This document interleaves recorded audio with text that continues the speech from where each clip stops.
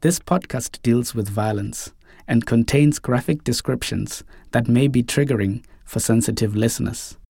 I have no threats of violence against any person. I do not harbor any resentment against any specific person, and I have no disposition to violence, and I have no history of violent conduct.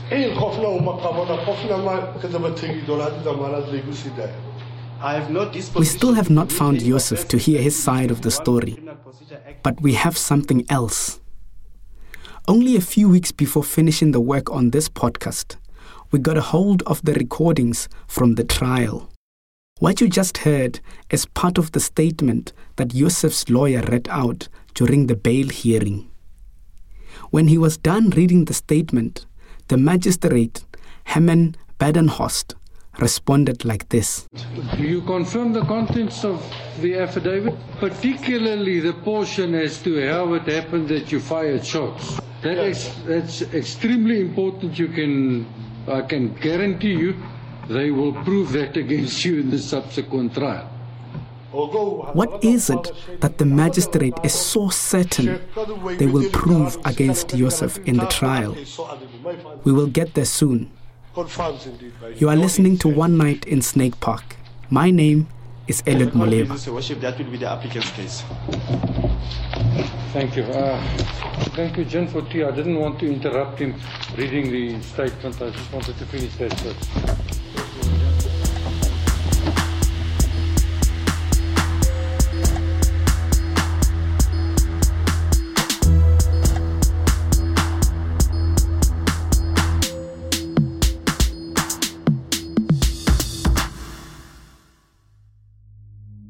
What you just heard was from Yusuf's first appearance in court in February 2015. In total, he appeared 4 times. In this episode, we will go through the court case and explain what happened from the first day where the magistrate warned Yusuf that his statement wasn't believable, and the last day, in September that same year, where he walked out with a suspended sentence. But we will begin somewhere else, because no case is better than the evidence it is built on. And that evidence is collected by the police. Hello. How are you? Good. Thank you. As you can hear, the clerks at the Dobsonville police station in Soweto know my colleague Rasmus Bits. In the last few months, he has become a regular visitor at the station. Hey, you remember me from last time? Yes, you're back. I'm back. He's following up on a request he made several weeks ago. He wants to get a copy of the docket where the details about the investigation of the killing of Siphiwe Mahori can be found. I just sent that email with all the documents that we were talking about the other day. And now we were coming by anyway, so I just thought, let me just come and check up on it in person. What's the name of that? From what? Sound Africa. Sound Africa. Yes. This is not an easy task. I know that because I've tried as well.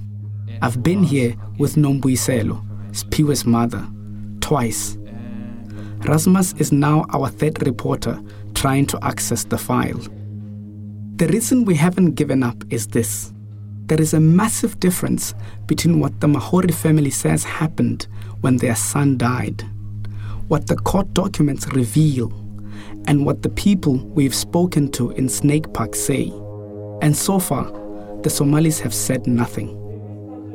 We hope that the docket can get us closer to what happened, because in there we will find the pieces that were put together to form the state's version of what happened, the official version. It is the 3rd time Rasmus visits the little office at the end of a dark hall, where the friendly administrative staff tell him for the 3rd time that he cannot access the docket. Under South African law, we are entitled to access the docket. But along the way, we have collected quite a few different explanations as to why we can't. We've been told that the docket was missing, that it wasn't in the station. We've been told we needed permission from the family, but when I went there with Nombuyiselo, the story changed again. At that time, we were told that the docket had to stay at the police station and we couldn't make a copy. Hello. Is this Colonel Dlamini? When we filed another official request, we were again told we needed to ask the higher-ups in the system. And I'm trying to request access to a docket from Dobsonville police station.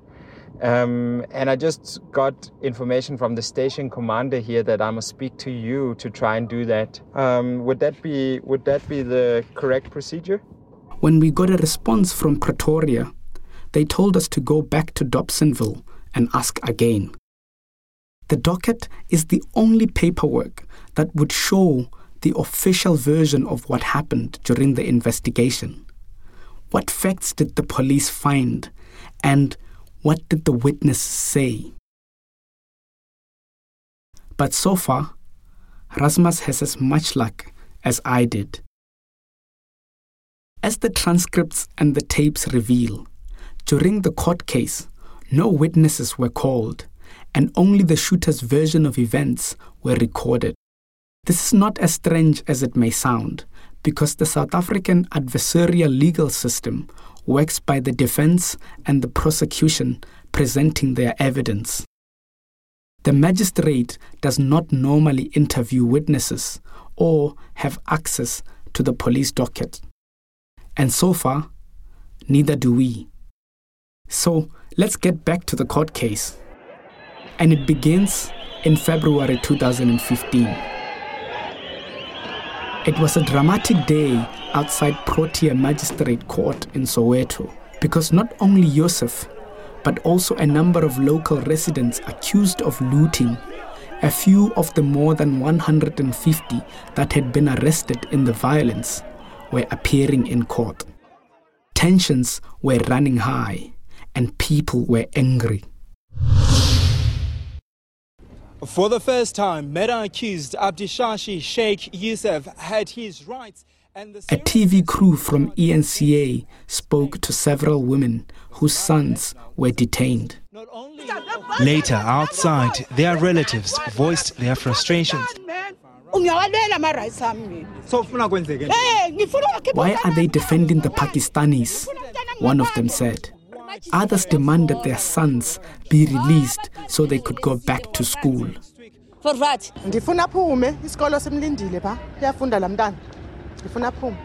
But inside the courtroom, the case began without incident.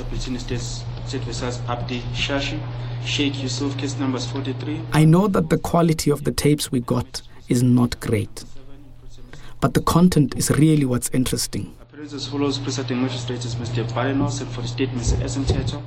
Yusuf stood accused of murder, attempted murder, possession of an illegal firearm, and possession of ammunition. The first hearing was to determine whether Yusuf would be released on bail or not. Siphiwe's mother, Nombuyiselo, had learned about the bail hearing from the news, she says, and she was in the gallery for the first time seeing the man who shot her son. I was so scared. I was so angry and so scared. You see those things. According to Nombuyiselo, the bail hearing was the only view of the justice system she got. On the days that you did go to court, it wasn't because the police officer had told you to come? No. And how did you know when to go to court on those days? I heard it at the television. You never found out that actually the final thing only is 6 months later in September? No one told you? No. Deciding the matter was Magistrate Herman Badenhorst, the man you heard in the introduction. He has a reputation for saying exactly what is on his mind.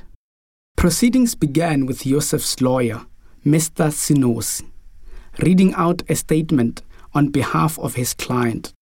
I, the undersigned Sheikh Yusuf, declare as under oath as follows. I'm an adult male Somali national and I've been in South Africa since 2006 and I've never traveled to Somalia again. In short, the affidavit details Yusuf's life in South Africa in the most bare-boned fashion. It says he's a refugee and has been in South Africa since 2006. He has never gone back to Somalia. He lives in Mayfair in Johannesburg. He's divorced, has a child, and is the only breadwinner of his family. He has not yet seen the docket with the evidence against him, but he wants to tell the court what happened from his point of view. Yusuf describes how he closed his shop around 10 at night, and soon after that heard noises from outside. People were trying to break in. The people managed to open the roller door and I and my brother pushed the roller door down and a firearm fell from one of the males. And we managed to close the roller door whilst the firearm was inside the shop. According to Yusuf, that's when suddenly a gun fell through the partially opened door and landed inside. This, Yusuf said, was how he got hold of the gun he used to shoot 3 warning shots through the roof before shooting through the door, unknowingly killing Siphiwe. I only saw there was a boy shot when the police arrived. Yusuf went on to say that he had been assaulted in jail and that he intended to plead not guilty to all charges. At this point, Magistrate Badenhorst interrupted. Do you confirm the contents of the affidavit? So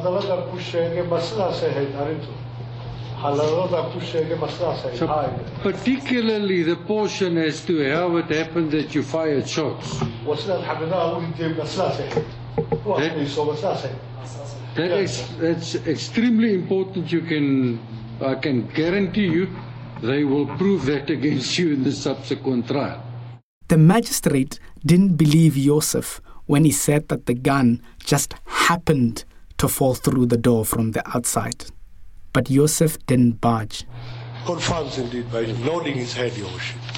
During the rest of the hearing, the discussion revolved around Yusuf's immigration status. The investigating officer, Mr. Ramutan, the man you heard in an earlier episode, couldn't confirm Yusuf's immigration status, and there was some concern that his documents were fraudulent.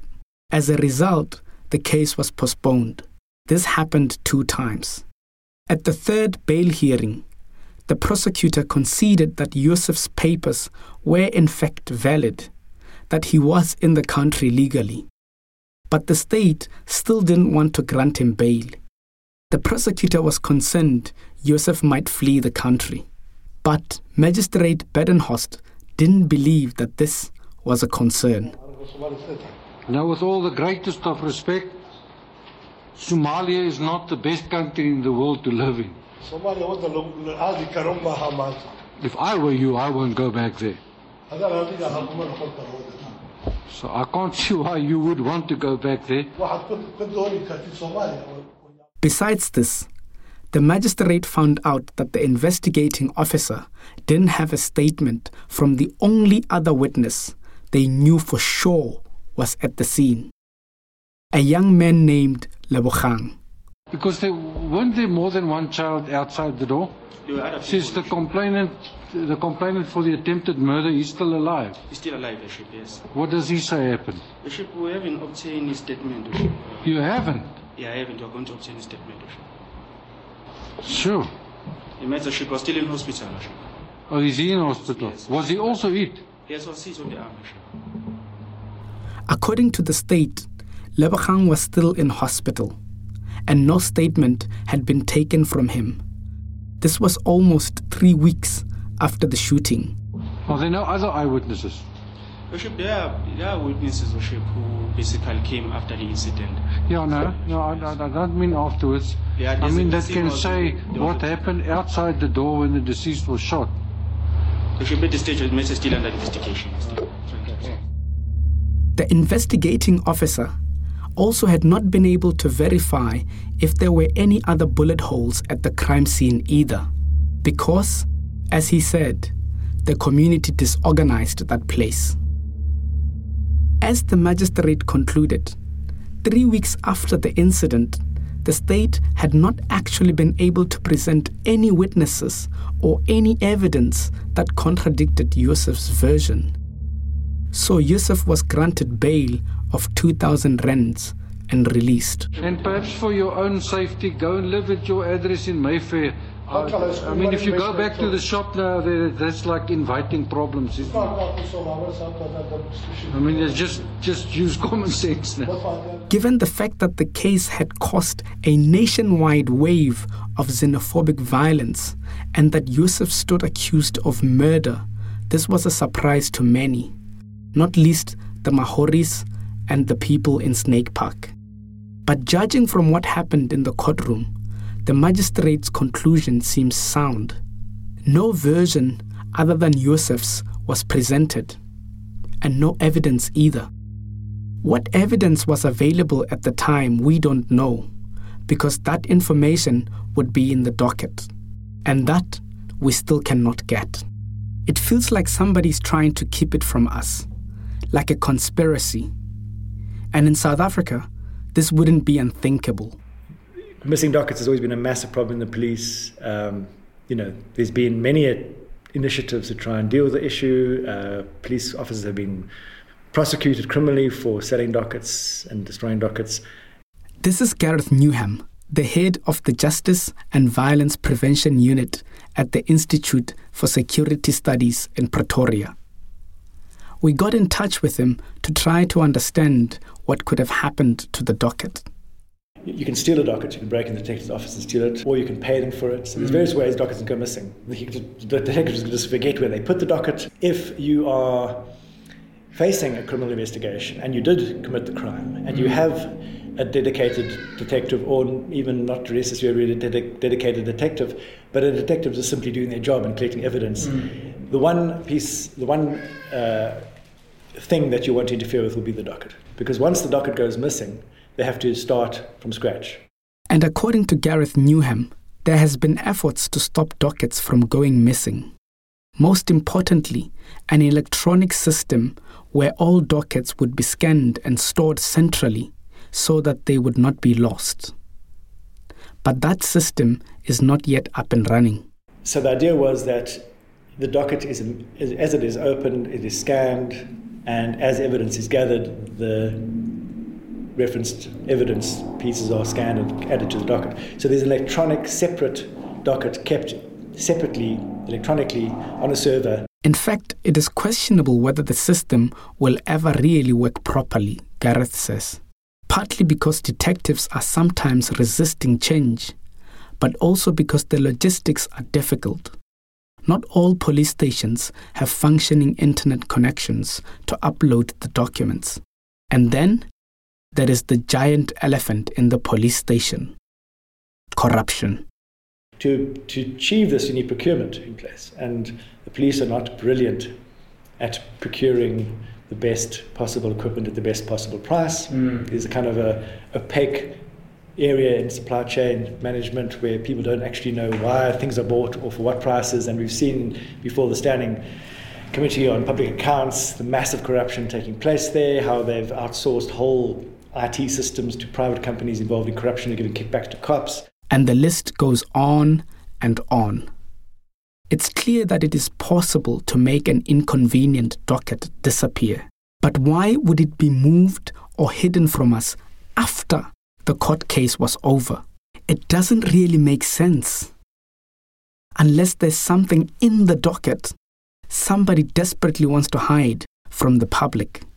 Something that didn't come out during the court case. Staples case number 43/134 of 2015. This is how it ended. State versus Dibakshai Sheikh Yusuf.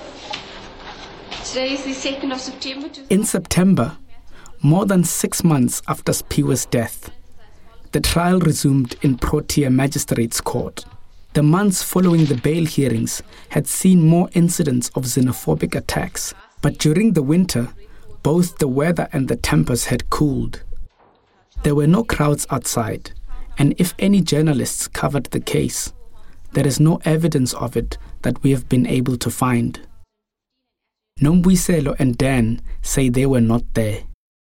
There had been plenty of time for the police to find witnesses and collected the evidence that the magistrate was asking for during the bail hearing. There had also been plenty of time for Joseph to run away. But there he was, faithfully on the bench, awaiting his judgment. Magistrate Badenhorst was still presiding, but Joseph had a new lawyer. The state had also changed the charge from murder to culpable homicide and added a count for firing a gun in a municipal area. Start with the first count, it's culpable homicide, it's not murder. The difference between murder and culpable homicide is with murder, you intend killing the person. With culpable homicide, it is more of an accident and a negligence than anything other. Do you understand the first count? What this meant was that the state recognized that Joseph had not intentionally shot Siphiwe. It also meant that there were no minimum sentence required. Joseph was still charged with possession of an illegal firearm, something that potentially was a much more serious crime. Okay, but just for record purposes, the charge sheet does refer to Section 51 of Act 105 of 97, which provides for 15-year minimum penalty being in possession of a semi-automatic firearm. But Joseph had changed his tune too. And how do you plead? Guilty or not guilty? Guilty. Guilty. He now pled guilty to all charges. All that was missing was the sentencing. But before that, Joseph's lawyer read out a new statement. I, Abdi Hash Yusuf, hereby wish to state as follows. I plead guilty to the charge of culpable homicide. Again, he explained that he was inside his shop at 10:30 in the evening when he was attacked. Being scared, he said, he shot through the closed roller door and unintentionally killed Siphiwe. I was only trying to scare off the mob, and unfortunately the bullet hit the deceased. This time, he already had the gun. It didn't fall through the door from the outside. Remember, during the bail hearing, that's what Joseph had claimed happened. Usually magistrates don't talk about their cases, so we didn't expect much when we reached out to Mr. Badenhorst to hear what this change of heart had meant to him. But as it turned out, Badenhorst doesn't care much about what's usual. You know, if we plead guilty, we take that as a sign of remorse, which is mitigating. If you don't come and waste time, come with some nonsense story. If they continued on the basis that someone opened the shutter door and the gun fell out as from nowhere, that would have made it. I would have sent him to prison, perhaps. This is him speaking to Tanya Pampaloni. He says he doesn't mind talking because he has retired, or technically resigned. Technically, I resigned. You see, as it is, they want to use our pension now for Eskom. It's exactly the thing I feared. So I said, chucking money down a black hole as I saw. So I said, no, give me my money. He has been in the justice system since the 1970s and is considered a conservative judge who doesn't care whose toes he steps on. I'm a bit cautious what I say. I know I've got a bit of a loose mouth, so say things that I shouldn't say or sometimes. In spite of this resolution, Badenhorst has agreed to comment on the case to the degree that he remembers it. He doesn't recall details, but for that, we have the tapes and the transcripts. After the change of tune from Joseph, the prosecution and the defense laid out their arguments for the sentencing. In short, the defense argued that Joseph should not serve jail time, considering his justified fear of the angry crowd outside. The state was represented by Mrs. Ramtahal, who kept it short. The state will further submit that the family of the deceased as well as the community look towards our courts for retribution, Your Worship, under the circumstances, and that appropriate sentence, Your Worship, is suspended or a fine would be inappropriate under the circumstances. Further, Your Worship, the state will submit that a suspended sentence won't address the seriousness of the offence and also the loss of life that had taken place on the day in question, Your Worship. With the arguments over, the magistrate began his sentencing by saying that it was important not to lose sight of the fact that the victim was only a 14-year-old. On the other hand, Yusuf would not have been able to see that through the door. The thing about the door is interesting, not only because Yusuf had changed his explanation, but also because shooting through doors was a major topic of conversation at the time. This is from the case against athlete Oscar Pistorius, who shot his girlfriend, Reeva Steenkamp, through a bathroom door in February 2013. Will she believe the prosecution's version that the athlete chased his girlfriend down this corridor and into the bathroom, where she barricaded herself in the toilet and he deliberately fired 4 shots? During the court case, Pistorius' main defense was that he thought an armed intruder was inside. We are not going to go into the Pistorius case, but it is interesting to note how the defense in both cases were relying on the idea that the shooter thought he was shooting someone else. Towards the toilet cubicle, believing that his life and his girlfriend's was at risk. Not a woman like Reeva Steenkamp, not a child like Sphiwe Mahori. Both cases rested on the idea that a reasonable person in South Africa would expect an armed, dangerous black man behind a closed door. Today, however, Badenhorst doesn't think it was an appropriate comparison he made at the time. Wasn't proper of me to have done so.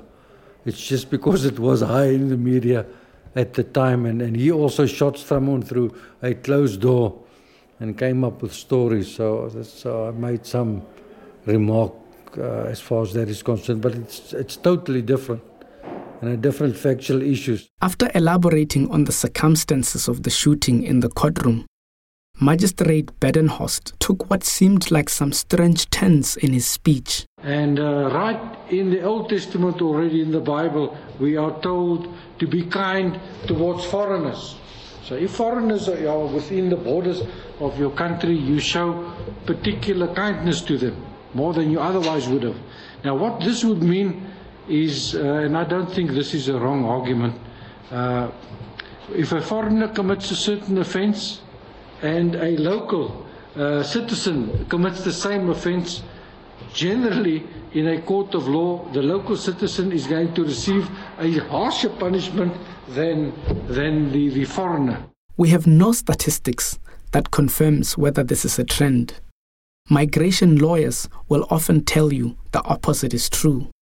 And when it comes to prosecutions of those who attack foreigners, they are rarely ever prosecuted, despite outcries from human rights groups and migrants researchers. Later, the magistrate decided to give his opinion on the murder weapon. Now, I haven't been informed where you got the firearm from. These Norinco pistols are very popular for illegal possessors. They are manufactured in China and they come here to South Africa by the shipload, I'm sure, and they are sold on the black market. I'm not referring to black people now. The black market, if we use that expression, it refers to the illegal market. It's not a very good pistol. It's not of good quality. It's rather rubbish. I'd never buy one myself, with all due respect. But the problem is it kills like any other pistol. The illegal possession of a semi-automatic firearm was perhaps more serious than the shooting itself. It carries a minimum sentence of 15 years. But as Badenhorst reminded the court, it is possible to suspend a sentence or lower it under special circumstances. The sentence is 7 years imprisonment, but it is wholly suspended for 5 years on condition that you are not convicted of murder attempted murder or culpable homicide committed during the period of suspension. On count 2, the possession of a firearm, 3 years imprisonment, suspended for 5 years on condition that you are not convicted of contravening section 3 or 4. They both refer to unlawful possession of firearms committed during the period of suspension. We don't know what happened behind the scenes. What convinced the prosecutor to change the charge from murder to culpable homicide? And in turn, there was no need to present any witnesses or show further evidence. And so the entire case ended with only the shooter's version ever recorded. But one thing that appears really strange is that the other victim, Lebogang, the other young man who was shot in the arm by Yusuf, seems to have completely vanished from the case. The attempted murder charge is gone. During the bail hearings, we heard that Lebogang spent days in hospital. So why was his case dropped? And being the only confirmed witness to the shooting of Siphiwe, what happened to his statement? In court, the matter was over. The facts were decided between the government and the accused. The victim, of course, couldn't say anything. Do you think that this is the best outcome? Is this the kind of justice that we can expect? You see, in the circumstances, on the facts, I don't feel I should have sent that guy to prison. The court is not to take an armchair approach and sit there and say, "Now, well, this you should have done this and that." You have to place yourself in the accused position as far as you possibly can, and the deceased as well.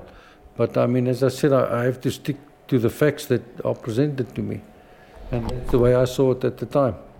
It did not seem like we would get any closer to the actual facts of the case, and not just the ones agreed upon in court. But then, on a whim, on his way home from Snake Park, Rasmus decided to stop at the Dobsonville police station again. Okay, that was weird. I've been trying to get hold of this docket for months. I've tried, Elliot has been here with Nombuyiselo. Last week, I was told that all our requests had to be escalated to the head office. And then today I decided to go and try and speak to the station commander. And he just called somebody from the admin staff and told them to go fetch the docket. And they did. And now I've got a brown envelope with all the documents that the police ever made in the case. Just like that. It took 15 minutes. At first glance, the docket looks promising. 70 pages of evidence. But soon, it becomes clear that it reveals very little. There are a couple of witness statements, but nobody saw what happened. They were all either asleep or on their way home and only arrived at the scene after Siphiwe had been shot. In the docket, Siphiwe's age is mistakenly put at 17 rather than 14. Compared to what Nombuyiselo had told us, the witness statements and the statements from the police officers who came to the scene suggest that Siphiwe was shot later in the evening, around 10:30, but the different details are minor. The forensic report confirms that Siphiwe was shot in the neck and that the bullet went straight through and out on the other side, like Norman said. There are 2 ballistics reports, which seem strange, but when we showed the docket to several independent attorneys, they didn't find anything particularly suspect. In the end, there are only a few things in the docket that truly stands out. The first is the statement from Lebogang, the other victim in the case, the man who was shot in the arm. The statement the police couldn't take because Lebogang was in hospital. But in the docket, there it is. It was taken on the 21st of January 2015, before the court hearing where the prosecutor in the case said that Lebogang was in the hospital and they had not been able to interview him yet. In the statement, Lebogang says he was on his way home from work when he accidentally got hit by a stray bullet and unknown people took him to the hospital. It also says he has no contact details. It does not seem like anything in the docket warrants a conspiracy involving high-level police officers, clerks, councillors, or foreign business owners. The docket reveals no cover-up. What it does reveal is that the investigating officer knew almost as little about Siphiwe or that night in Snake Park as was presented in court. And that is very, very little. We have a couple of different versions of Siphiwe Mahori from that night in Snake Park. Depending on which angle one looks from, Siphiwe can be anything from a criminal to an innocent victim. And the same can be said about Yusuf, the shooter. But what these versions have in common is that they all come from people who were not there. They are stories that we have agreed on in order to go on living in a world that looks much the same, only without Siphiwe and with Yusuf out of the way.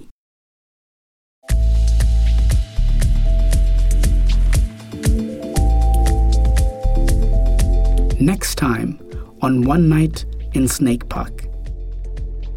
And so did you go to the hospital after that? No, I was even scared. As I tell you, I wasn't even scared to go to the hospital. And did you ever speak to the police? No. Hey, I was very scared. Really? You never spoke to the police? No, I don't know what I'll say. What will I say?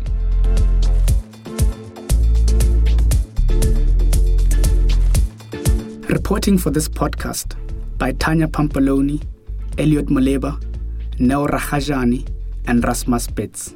Additional reporting by Paul McNally, and recording assistance by Andreas Hammer Holmefield. Original score by John Batman. Editing by Rasmus Betts.